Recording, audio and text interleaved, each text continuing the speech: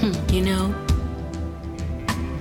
life can be deep, but God is greater and higher, and He's faithful. And no matter what you go through, the good, the bad, the ugly, He meets you at every twist and every turn. And in those moments when you've got questions and you have no answers, there's one big answer that will never change, and that is, God is faithful. He's always there. And all you got to do is call. No matter what the situation, no matter what the mistake, no matter what the failing, no matter your brokenness, He's there. He promises to be there. He promises to be faithful, to pick up all the pieces, to collect your tears in a bottle and wash you with them and bring restoration into your life. So hold on, my friend. Hope is just a prayer away. So never give up. Never give in. Dare to believe. One more time. Hello, I'm Michelle McKinney Hammond, and welcome to Life Talk. We have gone the gamut of how to build our life, the house that we live in, to secure it against trial, the winds and storms of life. We have laid the foundation. We've put pillars in place. We've even added accessories. And now finally, we're at the end of this conversation and we're talking about troubleshooting. Life happens. And sometimes it doesn't happen in the way that we'd like it to. So what do we do when life won't work? After listening to his guests waxing eloquent about how they're dealing with a certain critical issue, a famous talk show host frequently asks, "How's that working for you?" The test of whether you're on the right track is if your efforts are producing good results. Sometimes in life, it can seem as if nothing is happening because all the work and changes are being done beneath the surface. But at some point in time, evidence of the underground activity will come to light. You see, sometimes life is working even when we think it's not working. Your life was designed to be fruitful, productive, effective, joyful, and fulfilling. If any or all of these ingredients are missing, it's time to find out why. This usually requires exploring below the surface to see what's broken. First, let's admit that life is not working. God cannot and will not fix what you won't admit. Now, when we talk about admitting something, we have to be truthful about it. That means that we take a look at it, not only through our eyes, but how God sees it. It is the truth that will set us free. So the moment we confess that thing and get it out, God can know that He's invited into your situation to begin to do the repairs. Next, check your foundation. Are the cornerstones in perfect alignment? How about the God cornerstone, the most important of the four? Perhaps you need to shorten the distance between the you cornerstone and the God cornerstone. Draw closer. Draw close enough to hear what He's saying. Sometimes we don't want to hear what God has to say because we're afraid of what He might require of us. And yet, whatever He speaks gives life. When we listen and obey, life will work for us. Sometimes it seems as if righteousness is not paying off, but that's because we're looking at it according to our own timetable.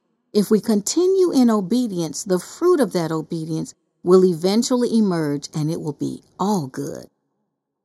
If you and the God cornerstone are okay, how is the other's cornerstone? Have you been suffering through love relationships that start great but always implode? Are you falling into repeated conflicts with coworkers? Look for patterns of behavior that may be sabotaging your good intentions. This will be your key to discovering the problem. We've all heard it said that if you want something different to happen, you have to do something different. Change your approach in order to make relationships run smoother and last longer. That's right, flip the script on your attitude, words, and actions. This is within your power. Check also, finally, the purpose cornerstone. Are you working in conjunction with what God made you to do? Or are you stubbornly trying to fit a different mold? I believe that when we do what we're created to do, we enjoy it. And when we are enjoying ourselves, we do things in excellence. And people will always celebrate and be willing to pay for excellence. So check yourself. Check if you are in purpose. Not just doing a job out of necessity, but doing what you were created to do. Next, seek God and good friends for counsel. Accept direction. No one has all the answers. Start where you can and build on what you can secure. If you're faithful with the little things, you will eventually be trusted with more. Remain steady and consistent. Next, stay sensitive to when things need to change. This one is huge, okay? Sometimes we settle into something, a habit, a job, a relationship that worked well for a space of time, but now it's destructive to our lives. Know when it's time to let go, leave, or change the channel. Don't wait until things stop working altogether. Get a jump start on repairing and salvaging anything worth saving and get rid of the rest before it becomes a major hindrance. You know, the Israelites went to Egypt, and at first it was a blessing, but they stayed too long, and it became bondage. We've got to know when to go, when to stay, and when to leave. Last, realign your perspective. Sometimes life is working, just not according to your design. Then you need to refocus and find out what God wants your life to look like. If you're not following the architect's blueprint, it simply won't stand strong or last. Somewhere along the way, the construction will have to come to a complete stop because there's no clear direction. When everything crashes at once, it's time to recheck the original design. Repent, if need be, of taking your life into your own hands and get back on track. Take it one day at a time. Keep the faith. Persist, and life will be back up and running in no time. Proverbs says, hold on to instruction. Do not let it go. Guard it well, for it is your life. Okay, so sometimes life doesn't seem like it's working, or it feels like you're stuck. Dead ends, you gotta love them. They signal that you can go no further. Your only choice is to turn around and go back the way you came, keeping your eyes open for a better route to get where you want to go. Getting stuck in a rut is a signal that it's time to change direction, to take life up a notch. It may be time to broaden your influence. It's almost always time to give more, serve more, love more, live more. Whenever people complain about being bored, their complaints reveal that, well, they're boring. They're not doing enough to stimulate themselves or others. Take the time to assess the areas of sameness in your life and evaluate how you can capitalize on what you already have been doing and take it to another level. Growth demands that we keep adding to what already exists. Life will not allow us to stay comfortable. Therefore, we begin to experience discomfort and unrest. It is the spirit within trying to show us we can do so much more. We should never be content to drift. If we are, we'll eventually reach a dead end and have to take action. As I said earlier, consistent growth is part of your long-term maintenance program. If you settle at a dead end, you will experience dry rot. Now, when you look at a plant, it's in a pot. It can only grow so much within that pot before it needs to be repotted, removed from this pot that has held it until it has grown to its limitation. When it gets to that place where the roots can no longer stretch out, it's time to remove it from that pot and put it in a broader place. We have to be open to growth. Growing is healthy. If we leave it in the pot, eventually the plant will die because the roots begin to dry and crumble because they cannot continue to grow. Yes, growing is healthy. The master architect is always at work. And when we resist checking the floor plan, we eventually hit a wall where he was ready to create a passageway to somewhere extraordinary. He's always doing a new thing, improving on the design of your life. but you've got to look up in order to see where he's leading and act in accord with his choices. When you're stuck, you must be willing to examine exactly what is keeping you from moving forward. Could it be fear? The fear of success keeps a lot of people from living up to their full potential. Though they're not satisfied where they are, they're even more afraid of what success will require of them. This can apply to any area of life from career to love. Be honest. Look around you. Where are you? Where would you like to go? What will you have to do to get there? What are you willing to sacrifice in order to reach your destination? How badly do you want what you want? What will holding on to the same old stuff eventually cost you? Until your desire overrides your fear, you will be stuck. So face your fears. Determine that what you want is more important than your anxiety and go for it. There's a saying, until the pain of staying the same is greater than the pain of change, you won't change. Hang on to God's hand for support and claim the life you want. Something to consider is why you want what you want. Sometimes selfishness can get us caught up in an endless quagmire. It's not until we get over ourselves and accept that life is not about us that we'll be able to move on. Some people in life just blame everyone and everything but the real problem, themselves. One of my favorite cartoons is a little guy on a little walkie-talkie, and he's saying, "We've discovered the enemy, and the enemy is us."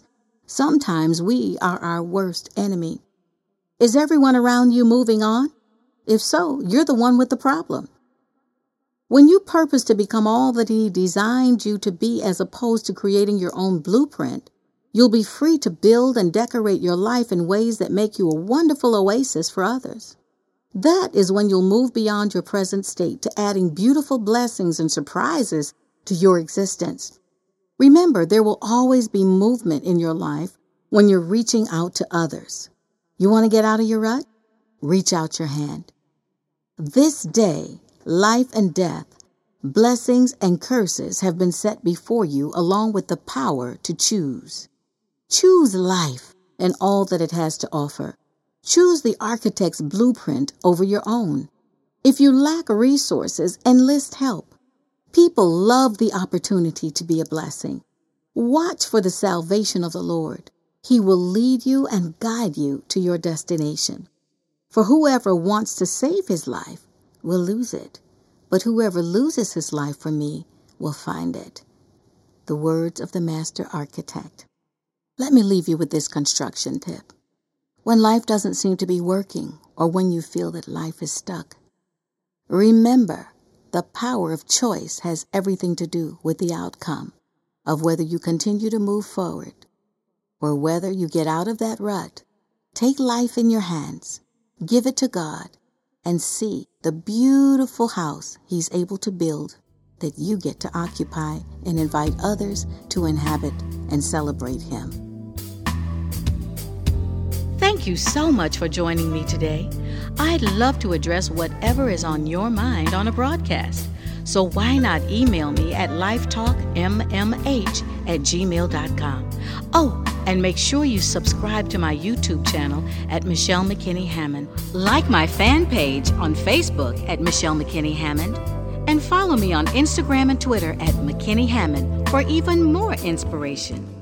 Wishing you a great day, and now enjoy the sounds and the ministry of relevance.